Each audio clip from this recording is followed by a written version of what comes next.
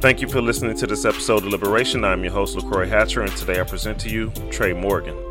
Trey is an author, evangelist, and co-host of the Stronger Marriage podcast. In this episode, Trey will talk with us about he and his wife's workshops, their books, sex and intimacy, and give us marital tips right on time for Valentine's Day. Please enjoy the show. Ladies and gentlemen, thank you for listening to another episode of Liberation. This episode, I have a gentleman that has started a cult following alongside of the captain of the ship, Miss Lee Morgan. They have traveled the Midwest and the lower southern regions of the United States with their Stronger Marriage and Stronger Families workshops. But flying solo today, I have Brother Trey Morgan, who is the evangelist of the Children's Church of Christ. And as his podcast states, he's from an area so flat that you can see the dogs running away for days. Mr. Morgan, how are you doing today? I am fine. Honored to be on the show today. Thank you for inviting me, sir. No, thank you for accepting the invite. You were one of the first 10 invites that I decided to reach out to because when I started the podcast, I think of some of the day-to-day things that I listen to or that I'm inspired by, and you were right up there. I appreciate that. I'm honored. That is great. And we've been trying to connect for a while, and finally glad to be on the show. Yes. And especially, having marital issues in the past and reading your book, listening to the podcast, a lot of it spoke to the issues I faced internally and I faced with my wife as well. So from a distance, you have been a blessing to me, and I appreciate the work you and your wife have put in. And I'm sorry she couldn't be here today. I thank you for those kind words in that. I'm glad that has been beneficial to you. Much of the stuff that we share are things that we've learned the hard way on what not to do. And so we kind of get the word out, and say, hey, this didn't work for us. You probably don't need to try it either. But I know Lee would have loved to have been here today. We're sorry that just didn't work out. That's okay. Mate, we'll catch you on the rebound. I'm hoping this is not the first and last. So I definitely want to get this done because this is going to be my Valentine's Day special episode. And who better than to give us tips on marital advice, dating, and all the little secret tips in between than to have you on. But let's first get started with the man himself. You've been a minister for how many years now? Since I was 22, probably 33 years. I went to school early, got out of school, and we jumped right into it full speed. And so over 30 years of ministry, both did a little youth work when I started out, and then went into senior minister or pulpit minister, whatever phrase you like to use there, and have been doing that ever since. Currently at the Children's Church of Christ, and have been here for about 18 years. Good place. We like it. That's a long shelf life for a minister. It really, really is. They're good to us. It makes us hard to leave, but they're good to us, and we like them. They like us, and Children's has been a great place to raise 4 boys. That's good. So we've just hung out. And I don't say that to be negative. I know, whether out of another congregation's needs, sometimes a minister is pulled to another direction. So that's good to be in one congregation. Absolutely. It sets a good culture. Yeah. And if we honestly, now we're years away from that, but if we wound up retiring and living in Childress, Texas, when we finished ministry, we would be tremendously thrilled with that. That's good. Yeah. You and your wife, you've been together since, if I have heard and understood you correctly through your book and podcast, I'm guesstimating you guys have been together since you've been about 19, 20. Mm-hmm. Yeah, we actually grew up in the church youth group together. And so we did youth group at the church where we grew up together. She is younger than I am, and so It took a few more years for she's behind me, and so she was coming into the youth group as I was getting ready to go out of the youth group, and we kind of connected, and we have probably been friends and dated since about 1985, somewhere back in there. Wow. We married in 1988, so we just celebrated 33 years. Congratulations. Thank you. Fantastic. So who was the apple of whose eye? Oh, well, she's always the apple of my eye. I definitely married up in that deal by far. But I think we have built a good marriage and a great friendship. And I think it just started. There's pros and cons about marrying young as kids, and we were a couple of kids right out of high school, and didn't know better on a whole lot of stuff, and worked through. We've had our ups and downs just like anybody else has. The friendship portion, even at my stage of the game, is what I'm. It's funny. I told my wife during this quarantine period, in so many words, that I've learned to be a better friend. Our friendship rekindled. Unlike probably most people during this phase where they're probably tired of each other, I found a silver lining out of it. That's awesome. Because me and her had a lot of turmoil, we had some tumultuous years halfway through. And honestly, due to my own transgressions early on, it kind of trickled down. And we'll get into it because we're going to talk about social media. That was a mistake I made early on, and it never truly healed itself. And then when you throw things on top of it, it just snowstorms. Piles up. Yes, sir. Yes, sir. So this was the year me and her refired the friendship portion, let alone the marital thing. So just reestablishing my best friend.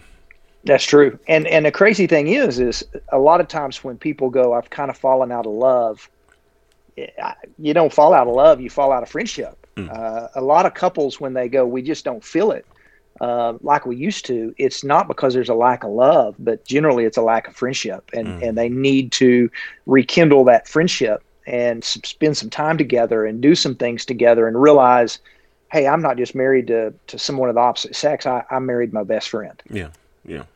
In my own ignorance, I've known how valuable she is to me, but it's almost one of them things you take for granted until it's almost like finding something in the garage that you've been looking for years, stop looking for it, and then you wake up and find it, you dust it off and say, this is why I enjoyed this so much, and I'm mad I lost it for all these years. So there you go. That's kind of what I equate it to. Moving forward, so, most ministers, they always do some type of marriage counseling. How did you guys get to a point that you guys are ready to launch out and do workshops? Like, at what point in your evangelistic career, at what point in your marriage did you guys take it to the next level? We have always, since we were very, very young, have always been interested in marriage ministry. We loved attending marriage workshops, marriage retreats. Anytime somebody offered some kind of marriage something at their church, we went because that was very interesting to us.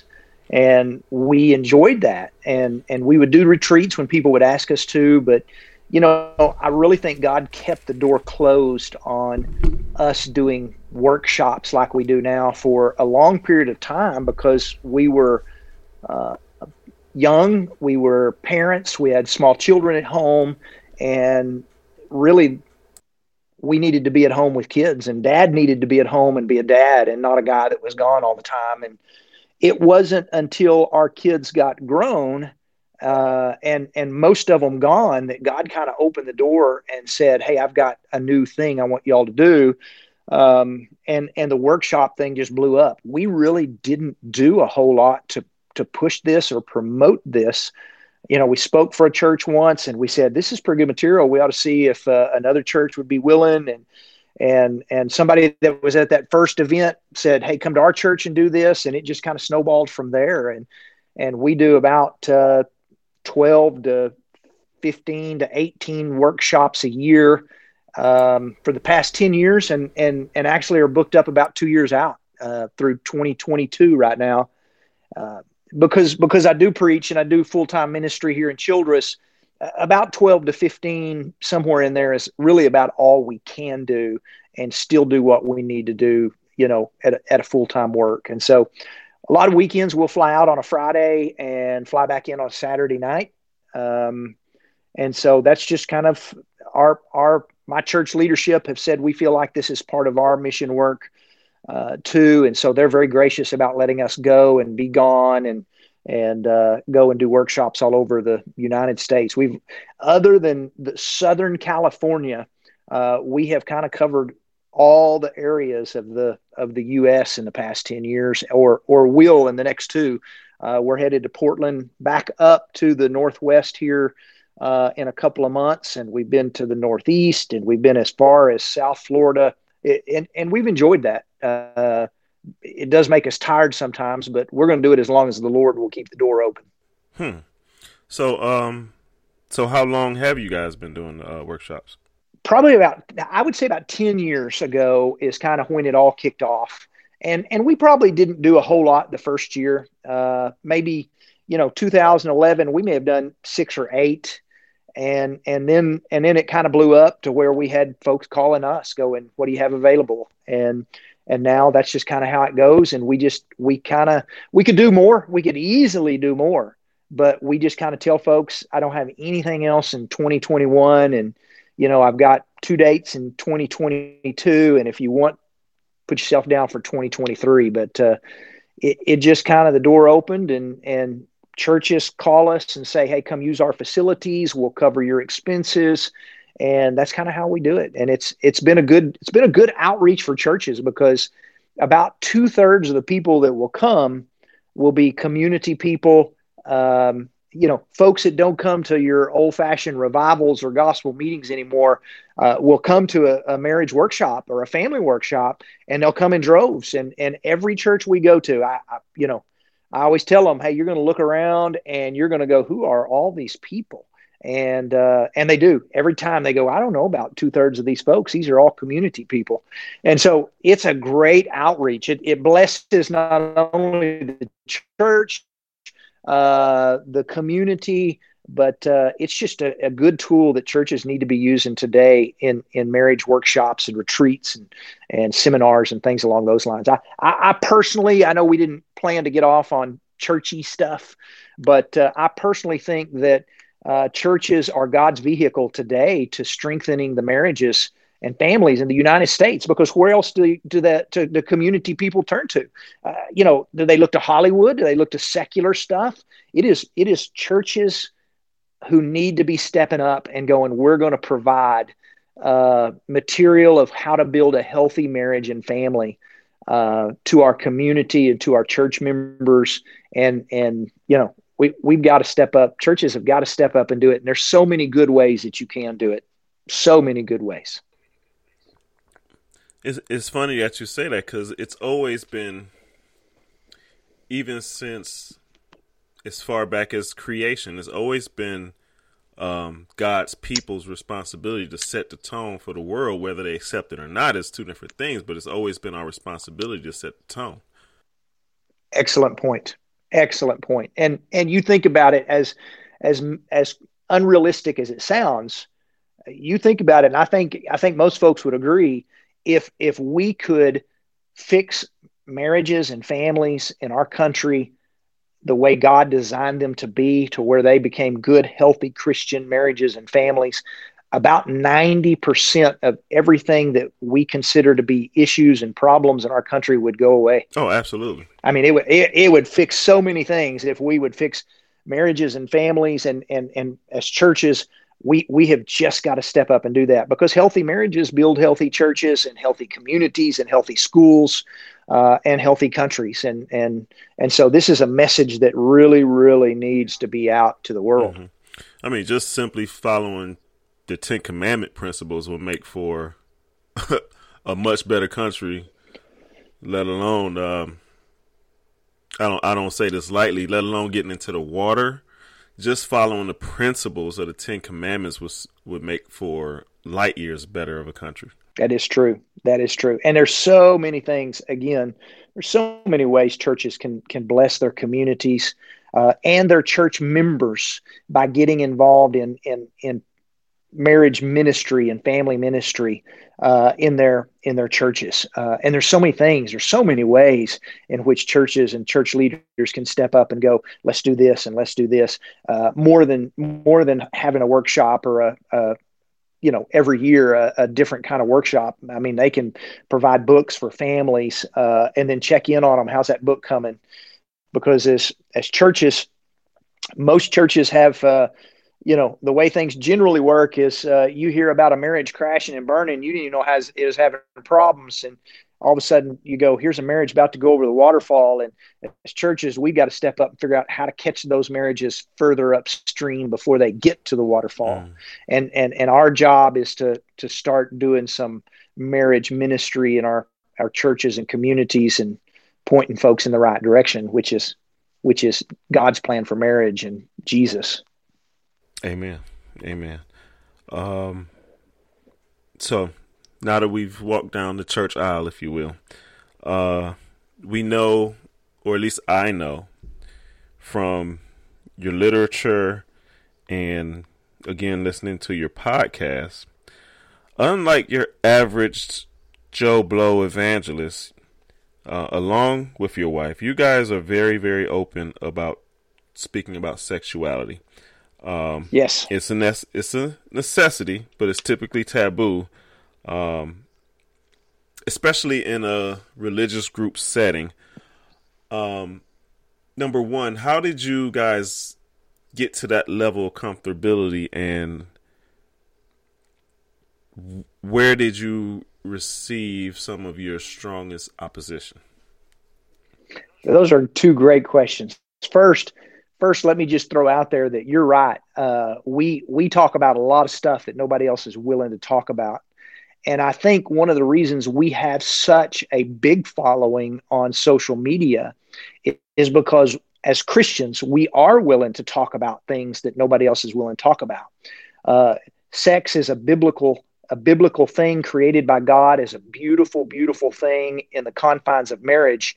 And if anybody ought to be talking about how awesome it is, it ought to be Christian people. And we grew up, I know my wife and I kind of grew up in an age to where you didn't talk about sex and sex wasn't discussed and you didn't even use a word about sex. And if sex came on TV, you turned it off. And the world kind of said sex is ours. And Satan said, hey, I love this sex thing. And so the Christians just shut up about it. In fact, right. The only time churches talked about it was the times that they'd said, hey, you don't need to be doing this. And it was all negative. And we decided somebody's got to tell the positive side about sex and why God created it, that it was created as a beautiful gift for married people. And so, yes, if God's not embarrassed with the Song of Solomon, then there's no reason for us to be embarrassed about repeating the things that God says. Here's what takes place in a healthy sex life. And while we do talk about some stuff on social media, we talk about a whole lot more in one of our sessions in our workshop that we do. But it didn't come easy. I think there was a learning curve for us, a little at a time of talking about it. And then we got more comfortable. And I would love to say that it doesn't bother us at all to talk about sex anymore. And, we're not embarrassed by it at all anymore. And then the other day we realized we can still blush. We're in a store and my wife and I happen to somehow or another wind up by the little lacy nighty type area. And we're kind of looking at stuff and some little lady from church of all people sneaks up behind us and goes, "Boo, I caught you." And we both turned so red and we just were so embarrassed. And we realized, I guess we still do have some, we still can get embarrassed about that. But that's a good story. But we just feel like it needs to be talked about. The world talks about sex through, every song on the radio, every TV show, every sitcom on television, every movie. The world talks about sex every day, and Christians, man, need to step up and say, hey, let me tell you about sex from what God sees it, And so yeah, we do. It's not the only thing we talk about, and we try not to make it our whole thing that we talk about. We want to talk about other things too, right. but we do talk about it a lot, in a sense that we're not afraid to talk about some pretty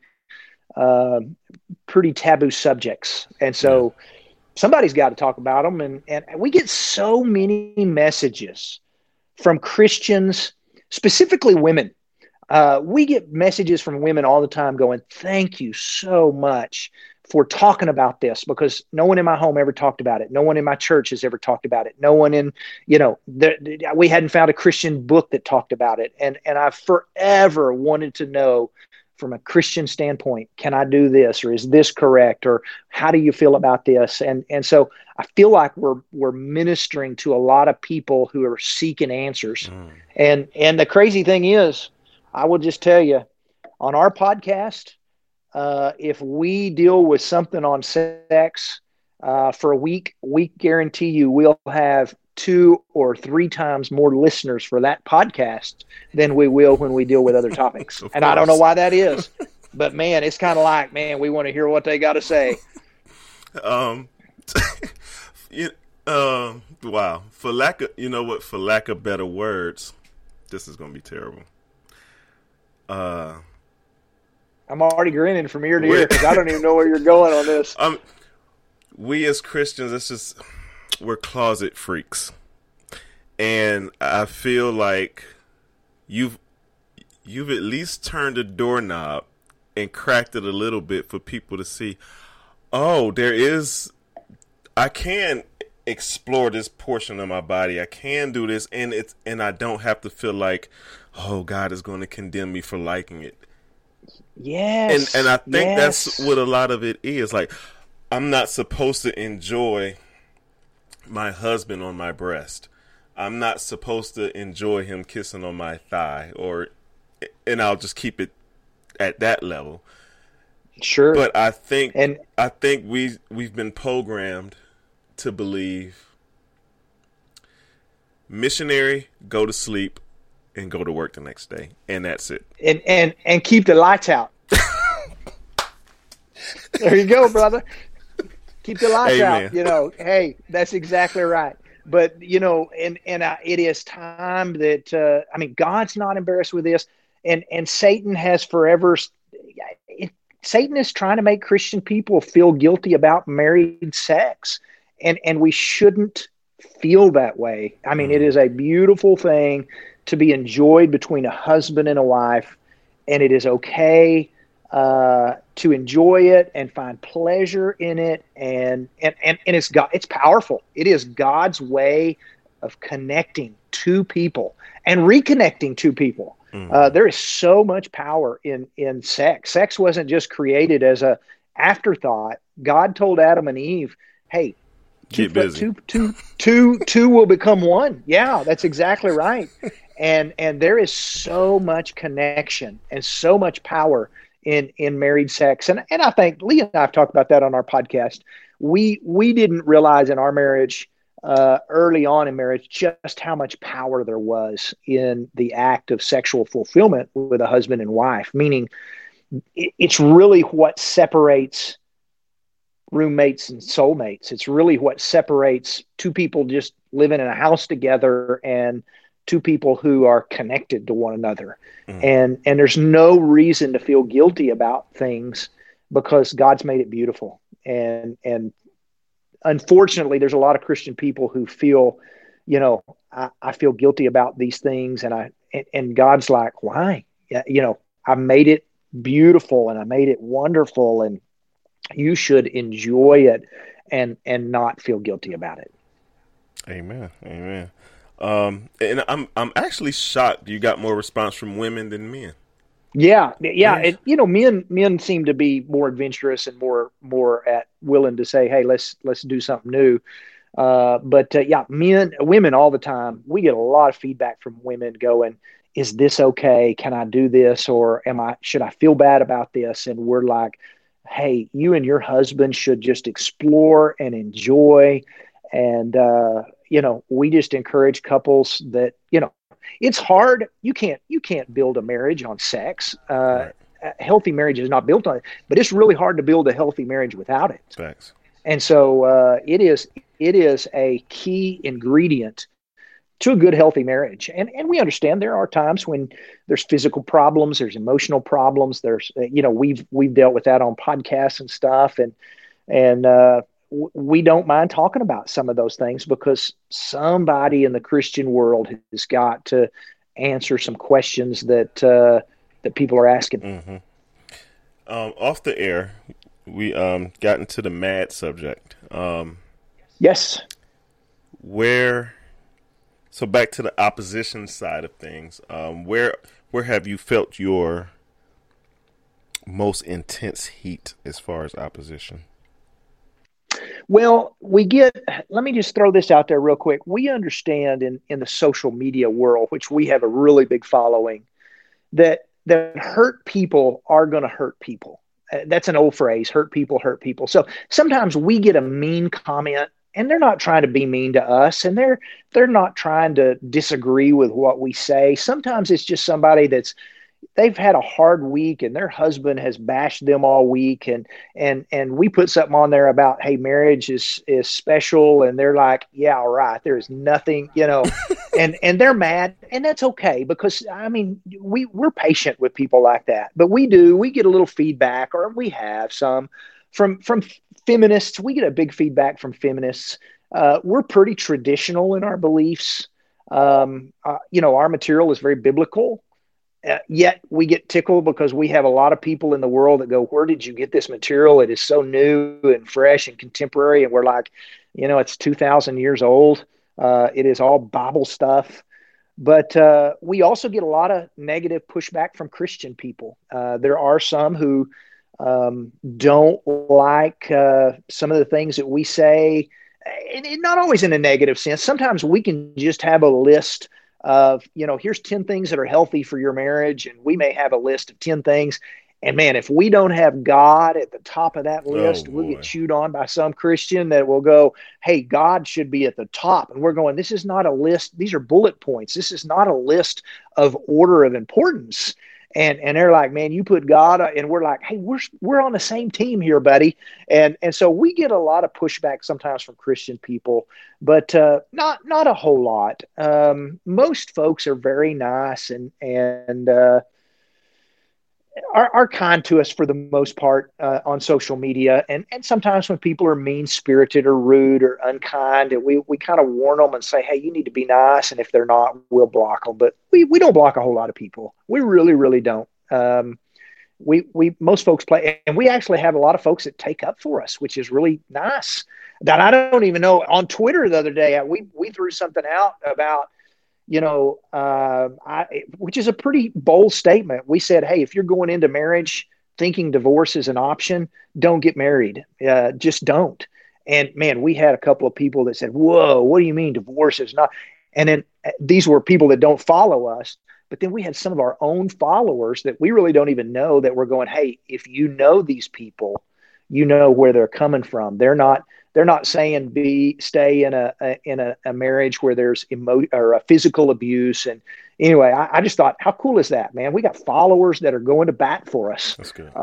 Which made us feel good. That's good. And even though they are the very small minority, you're always going to have some in the brotherhood that are going to be overly cynical and want you to extragete everything that comes out of your mouth. Absolutely. We get some of that. Where do you get that? Or why do you have this? Or, and we always just try to play nice. We've learned that somebody has a rude comment, if we just respond with kindness, that always works so much better than trying to bite back. It reminds me, and forgive me of book and chapter isn't coming to mind, but when Jesus is talking to the Pharisees and he tells them, you guys are missing the weightier part of the law, love and mercy.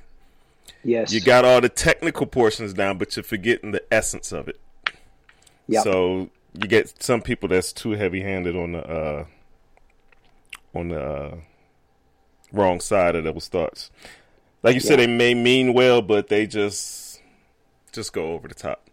They do. And there's that type of person out there. And sometimes when they're the ones that are constantly throwing out bad juju towards stuff, I kind of look at them and go, man, I'm kind of glad I'm not married to that person right there. You know, man, I'd hate to be their spouse. You know, you can't say anything without them finding something wrong with it. Right. And it leaves, as we were also saying off there, it leaves a bad impression of what Christianity is and should be. That's right. For instance, I did a little small portion from my podcast, saying that Satan is playing chess and we're playing checkers, and that we should be highly offended that the people, and this is totally off subject, but the people that stormed the Capitol and are hanging Jesus signs up, you know, you mix in, you know, something that crazy, a person commenting on Twitter about marriage, and, you know, to the average Joe Blow that's not in religious circles at all, they're going to say, what do I need this Christianity stuff for? These people are insane. That's exactly right. That's exactly right. You know, and if the only thing I'm known for is, you know, if the only thing I'm ever throwing out on social media is negative things about politics or politicians or something like that, and I'm telling the folks in the world that I'm a Christian person, man, that does not look good for who I'm representing. So, what are some of your most asked questions? And then I want to know what's some of the weirdest questions. Oh, wow. Let's see. Most asked questions. You know, and it's some of the things that we get a lot are things like, I'm the only one trying in my marriage. And how do I make a marriage work that's one-sided? That's a question we get a lot. And we've done a podcast on that to kind of talk about, you know, if I'm in a marriage that I'm the only one that seems to be doing any work, my spouse just doesn't care about improving things, what do you do? Probably our biggest question overall, more than anything else, is how do I restore trust back in my marriage? That is by far, hands down, our biggest question. We had just a little blurb on Instagram one time in a story, not a post, a little story. We were talking about trust and rebuilding trust after trust has been broken, whether it was an emotional affair or a physical affair. And I threw out, hey, we have a little worksheet that might help if you have been through this, kind of some steps you can take to rebuild trust in your marriage. And I really thought 2 or 3 people would email us and go, can I get a copy of that? We're struggling. And we've had hundreds, literally hundreds, that have requested, how can we get a hold of that? Because this is an issue in my marriage. So, you know, there's a lot of trust is one of those things in your marriage that if you have it, you better protect it with all you've got, because you can lose it very quickly. And it does not rebuild quickly. It takes a long time to rebuild in that. And so that's a big question that we get a lot. So we get a lot of crazy questions too. And we get I guess I can throw this out on your podcast. We get questions, everything from intimacy questions about can we use toys in our marriage and our sex life, to we get questions like, we actually have people that ask us sometimes, I've been told that sex is only for procreation. Is this true, or is sex also for fun? You know, and so we do get a lot of questions that deal with that, but not just questions that deal with sex and intimacy. We get just a lot of questions overall that deal with everything. But those are some. But we do get a lot of questions. Toys. You know what? I'll circle back to that. Well, you're going to have to listen to our podcast on that one. Okay. I've tried to listen to every episode. I know I don't want to let too much out. I gotta let people listen to your podcast. You're all right. You're doing fine. But I want to stay at the trust portion because I fall into that category. Early on in our marriage, back when there was a thing called MySpace. For the young audience, I don't know if you still know what that is, but people in my age group will know. I ran into an issue speaking out to an old girlfriend on MySpace. And I won't say we definitely didn't lose contact, but I think I stepped over the boundaries, and that caused a ripple effect that took eons to recover from. And in a lot of ways, I'm not sure that it has. It's forgiven, but I do know that it's one of those sensitive things, let's put it that way. And it became an affair in the sense that not only did I do it, I lied about it. Was caught in the act. Right. And what are some of your best tips that you can provide, again, as far as losing trust? And then we can also use this as a segue into the dangers of social media. Okay. Well, you know, these are more tips for the guilty party. A lot of times we get messages from the innocent party that goes, my spouse has done this. How do I get over it? And it just takes time. There's no quick fix, and it takes a lot of time. And so a lot of the tips we have for rebuilding trust after an emotional affair, reconnecting online. This is a very common thing with social media, with an old boyfriend or an old girlfriend, something like that. Some of the best things you can do, for one, is you gotta be completely upfront. And that's the best thing you can do is at some point you've got to go, if you feel like you need to know something, I'll tell you anything you want to know, and I'll shoot straight with you. You also have to end things completely. If my spouse is uncomfortable with a coworker, with somebody that I am online with, that is the opposite sex, that we're messaging, whatever it is, that's got to end. That's got to stop. And it's got to stop completely, not stop from the standpoint of, hey, we're not going to message much anymore. It's going to be, hey, I've got to block this person. They've got to be completely cut off. You got to take responsibility for your own mistakes. There's no, hey, I wouldn't have done this if, it is 100% choice. It was something that shouldn't have happened. And the best thing we can do is say, hey, I take full responsibility on that. We've got to be patient as our partner rebuilds trust, in a sense that, suspicion and distrust that's just natural reactions of the person that feels like they've been hurt.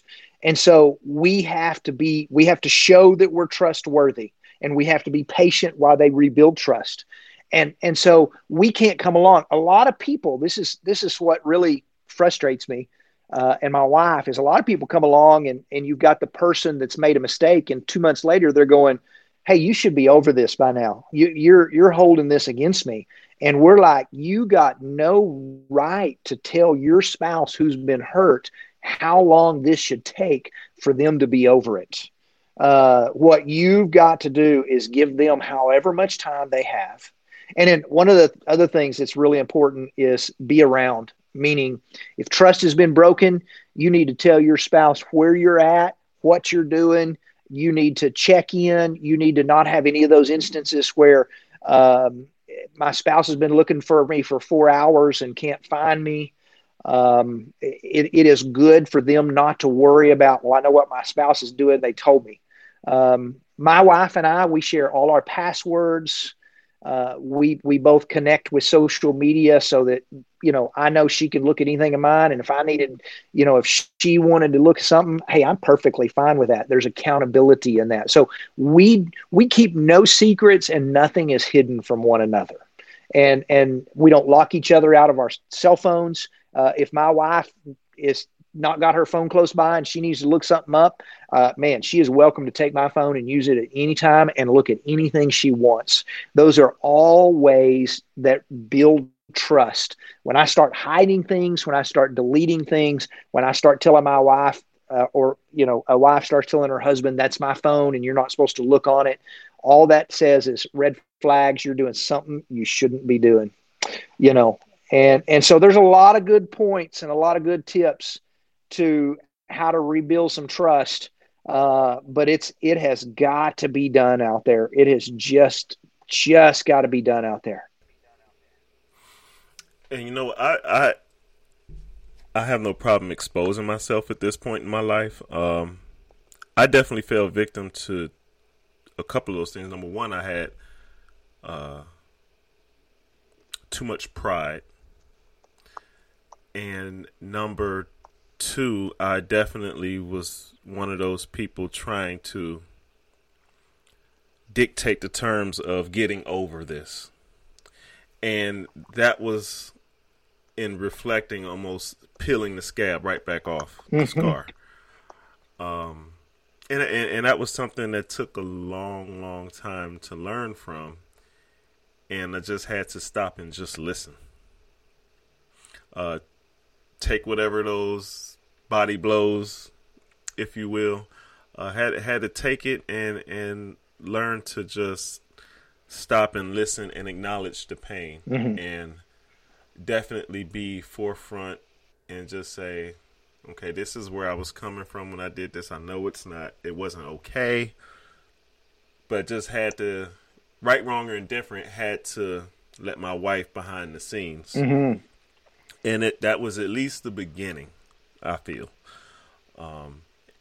And it's still some things I'm learning in the process. But I think that's definitely a good tip, because those are things that for anyone listening, take it from me, you definitely need to acknowledge it and just let the innocent party vent, if you will. That's good advice. And the fact that you're so willing to talk and be open about this is very, not only healthy for you and your spouse, but for other people, because there are others in this world that can look and go, hey, I am kind of where they are, and I know that we can survive this and get past this.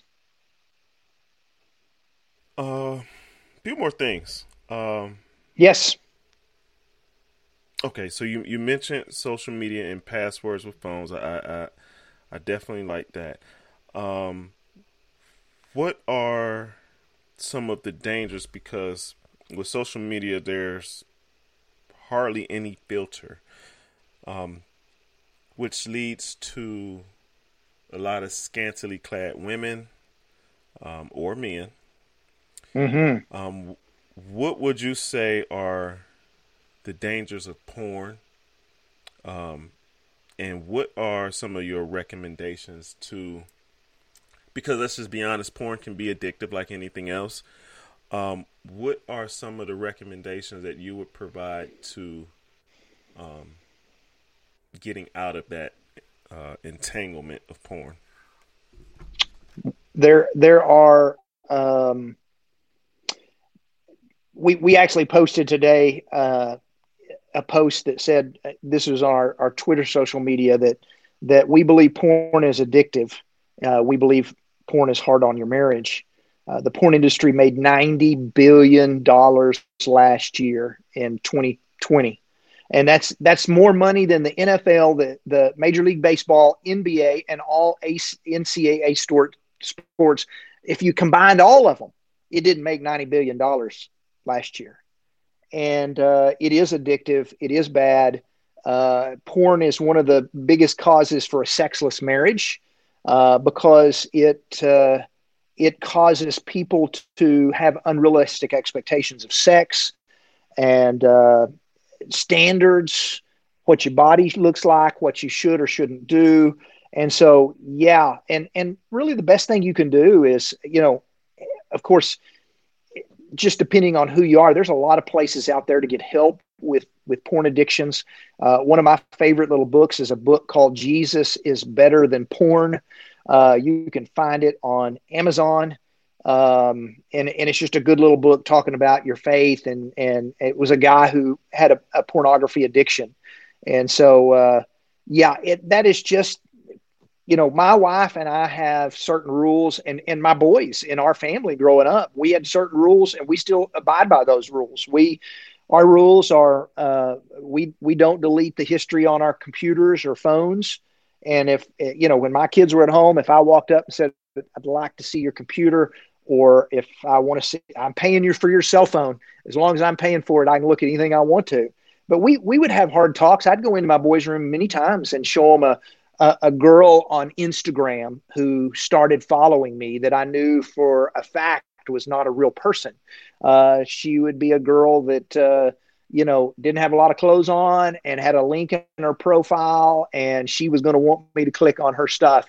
And I'd go in and show my kids and said, boys, do y'all see who this is right here? This is not a real woman. And we'd have a good talk about this. I'd go, you're going to get some of these where these women are trying to talk to you or trying to follow you. And the best thing you can do is block them or ignore them, because they're just going to get you into trouble. So, when my wife and I communicate about things like that, and we have rules about no passwords or no passcodes on our phone that one of another does not know, it just makes marriage a whole lot easier. I mean, it really does. Marriage is so much easier when we're not hiding things or worried about what my spouse might or might not find. So those are all things that work really, really well for us. And there are a lot of places out there to get help with porn addictions. That is a real thing. But the best thing you can do, we wrote in our book, our first book, and we actually mentioned it in our second book, God created marriage to be naked. And that's Genesis chapter 3, where he said, and Adam and Eve were both naked and felt no shame. That's how God created marriage. And that word naked doesn't just mean without clothes. It means they were uncovered before one another, meaning they had no secrets. They weren't hiding anything. And the interesting thing is Satan shows up in the garden and they sin. And the first thing they do is shame enters into their relationship, and they start covering up. They're no longer naked. And when you start hiding and deleting things on your cell phone that you don't want your spouse to see, or you start a relationship emotionally with someone of the opposite sex, and you hide those text messages from your spouse, then man, shame enters the marriage, and you start covering up, and it's not how God designed marriage. Amen. Amen. Not sure which order of events I want to take this. But another, I think, underrated portion of marriage is health. And Yes. just from doing my own little research on you, my brother, I do know that you are a cancer survivor. Mm-hmm. What are what explain the importance, because I think this is underrated, because the typical man, and I can fall into that category sometimes, not wanting to let things in life defeat you, especially when it comes to the body breaking down. What are some of the best tips on, explain the importance of just sharing all the things going on with your health, and this goes male or female. Give some of the importance of that. Okay. Well, I think God has given us a body that we are supposed to care for and take care of. And actually, I am a cancer survivor, and so I have had to deal with that. But I'm also someone who has struggled with a weight issue in my past. I come from a family of really big people, and we put on weight really easy, and we're not very healthy people. And I've had to work really, really hard to be a healthy person. And my wife, get this, feels loved that I'm willing to do that. Meaning, I want the best for our marriage. And so I'm going to do my best to take care of my body because that makes a better marriage. The fact that we go to the gym and we exercise, and my wife and I eat very healthy. We try to take care of our bodies. We want to look good for each other. We look like 50-year-olds. I mean, we're not trying to look like we're 21, but we want to be the best version of ourselves that we can.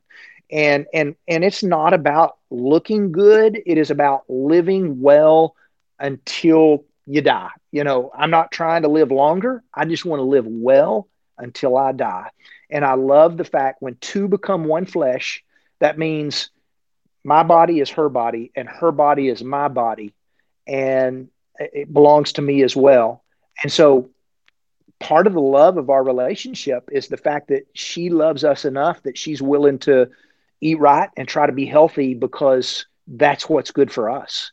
And so I'm a big believer in having the best version of yourself that you can. And those are actually her words. She talks about this in our workshop.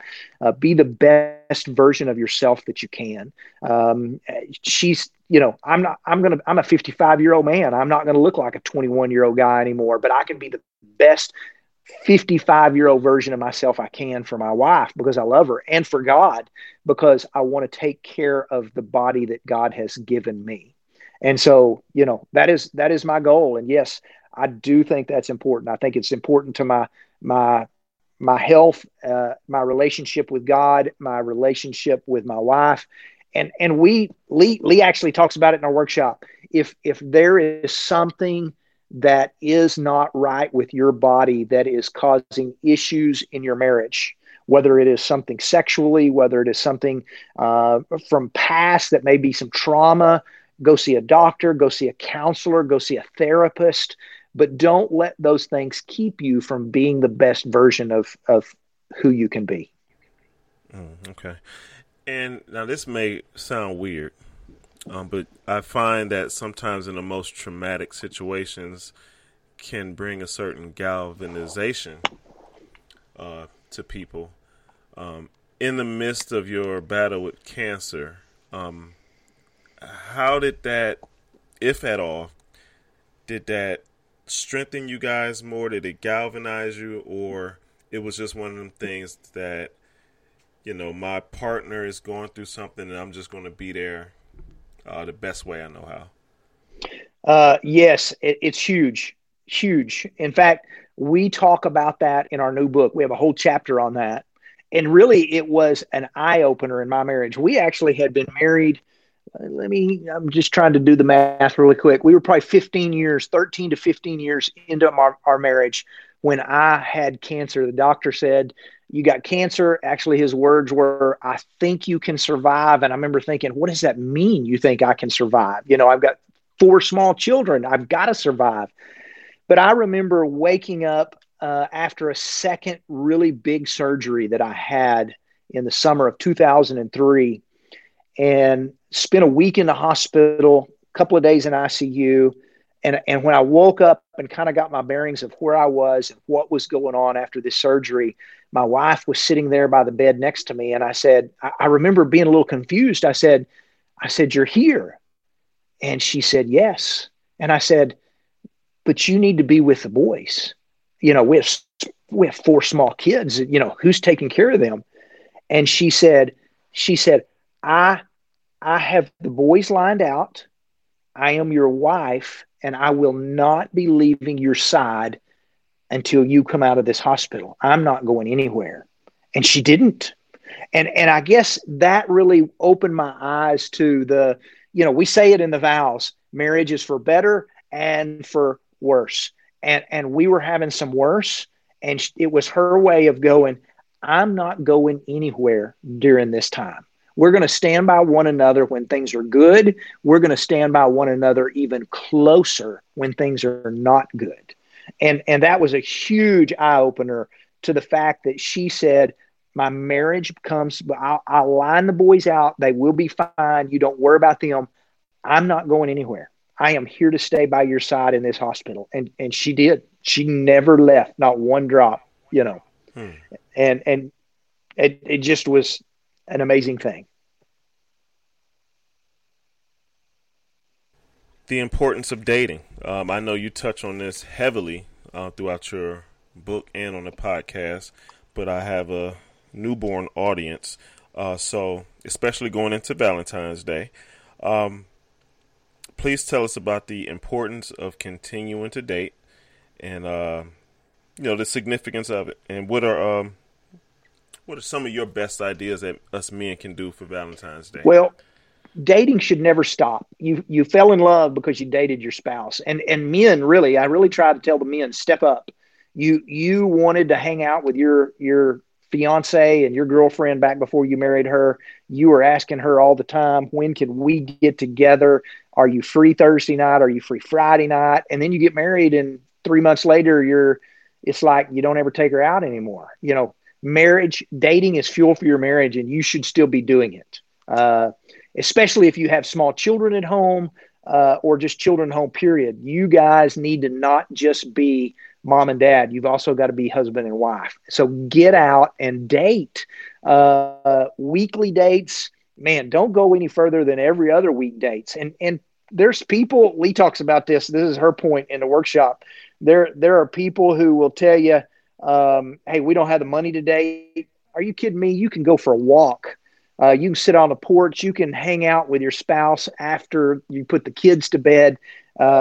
Dates don't have to be expensive. There's a lot of things you can do to date. And so, yes, you should be dating. Dating is healthy for you. Now, Valentine's Day, we mentioned it on social media. Hey, don't wait till Valentine's Day to do something nice for your spouse. If the only time you do something sweet for your spouse is on anniversaries and Valentine's Day, you're failing 363 other days of the year. That should be a regular thing. Now, don't skip Valentine's Day. Celebrate your love and your marriage as much as you can. Do something, even if it's small. It doesn't have to be something elaborate, but you do something every chance you get to celebrate that. Now, for me, for the guys, if you're a man out there, you're listening to this and you're going, what I get my wife for Valentine's Day? Yeah, she'd probably love some flowers and she'd probably love some chocolate. But she'd probably love, I don't know if you can go out to a restaurant where you are or not due to what all's going out right now, but you could always go order off a drive-through and go sit in a park. But if you really want to step up and do something, get her something that says, not only do I love you, but I also love our marriage and I want it to be better. Offer to take her on a trip somewhere. Buy a marriage book and say, I want to read this with you and I want us to have even a stronger marriage than we have. Man, you want to impress your wife, step up and show some interest in strengthening your marriage. Okay, and that's a good segue. Tell us about your books and the differences between the two. We got the 10 Ways to a Stronger Marriage, and then we got Wisdom for the Marriage. Explain to the audience the difference between the two books. The first one we did last year. Well, we did in 2019, and it was a lot of stuff we use for our workshop is in that book. It's not our workshop, but a lot of stuff is in there.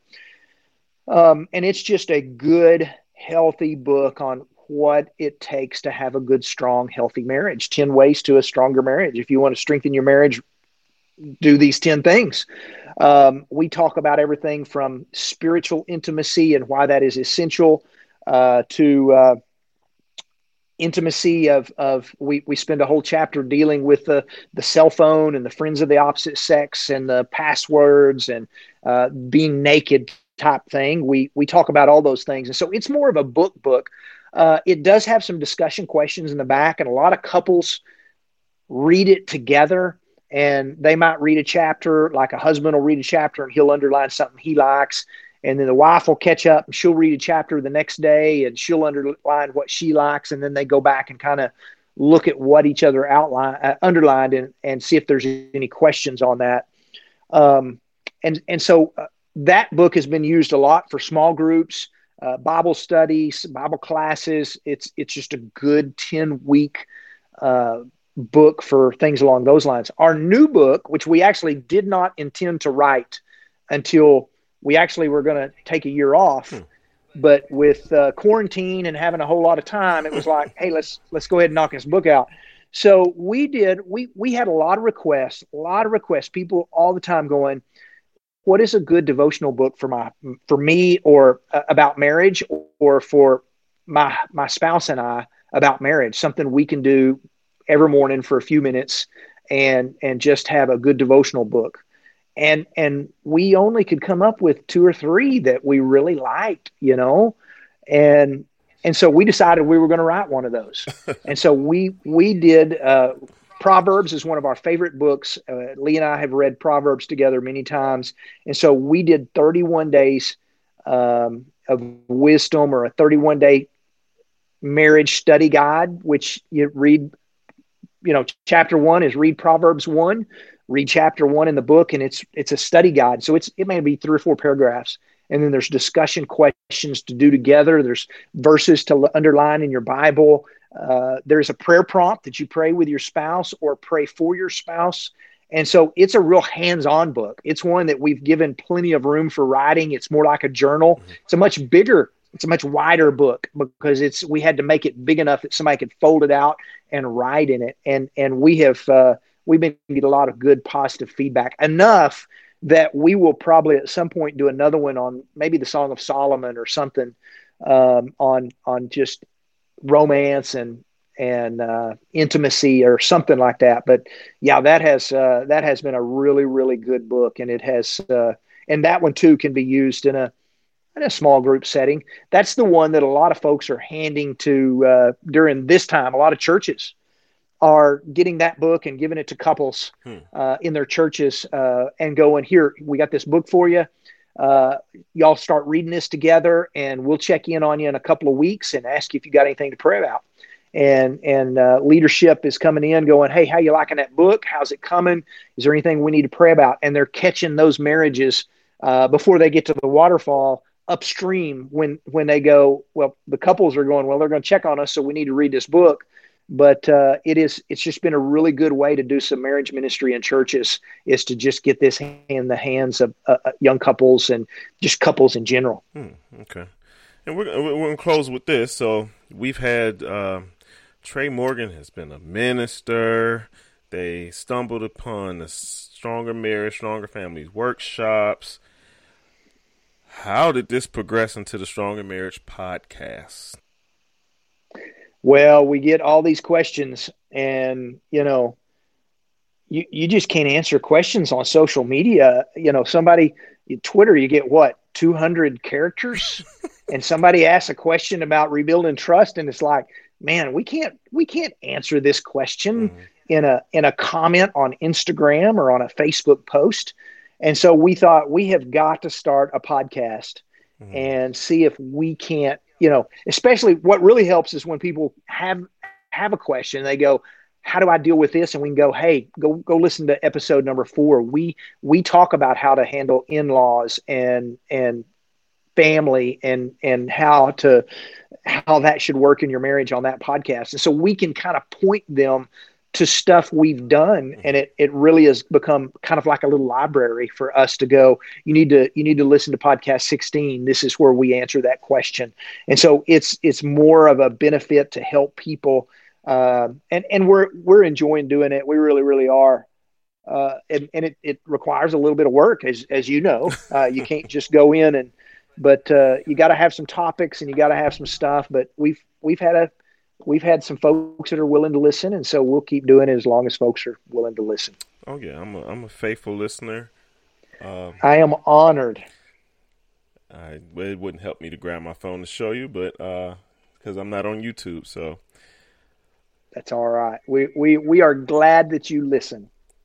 I'm glad that I'm glad that I listen.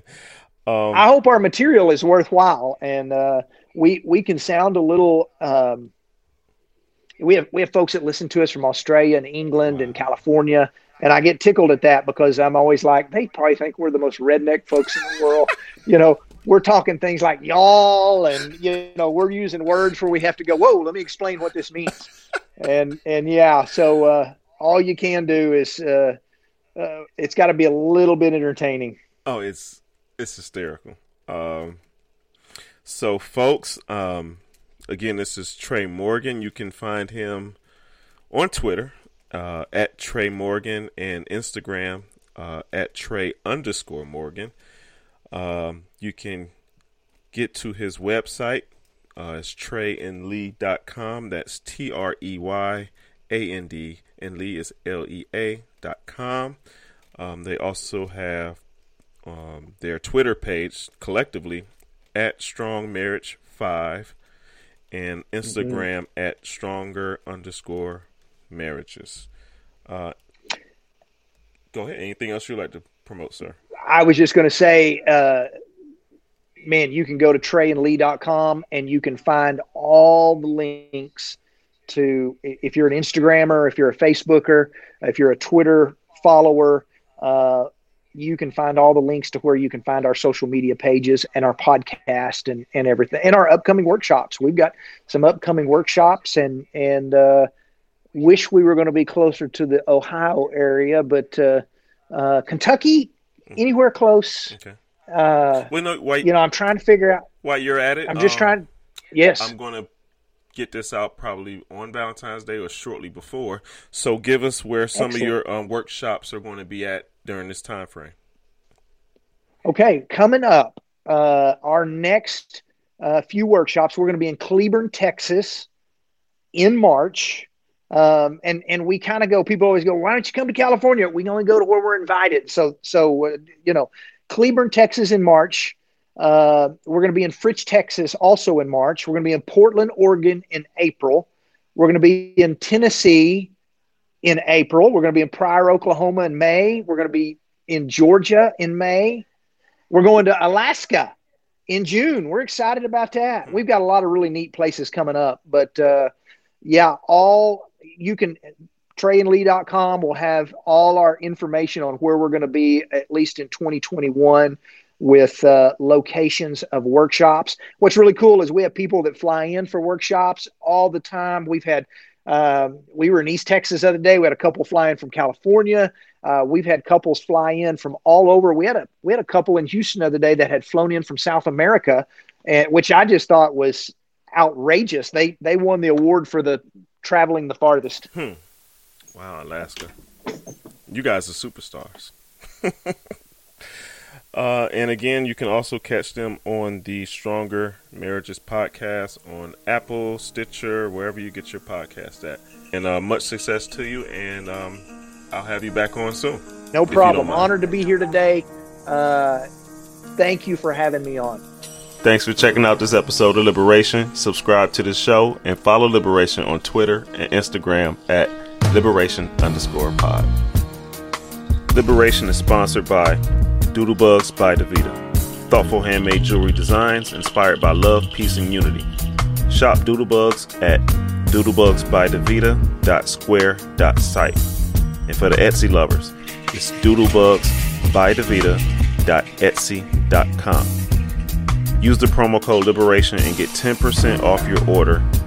Follow Doodlebugs on Twitter at Doodlebugs4U. That's Doodlebugs, the number 4, the letter U. And Instagram, Doodlebugs by Davita.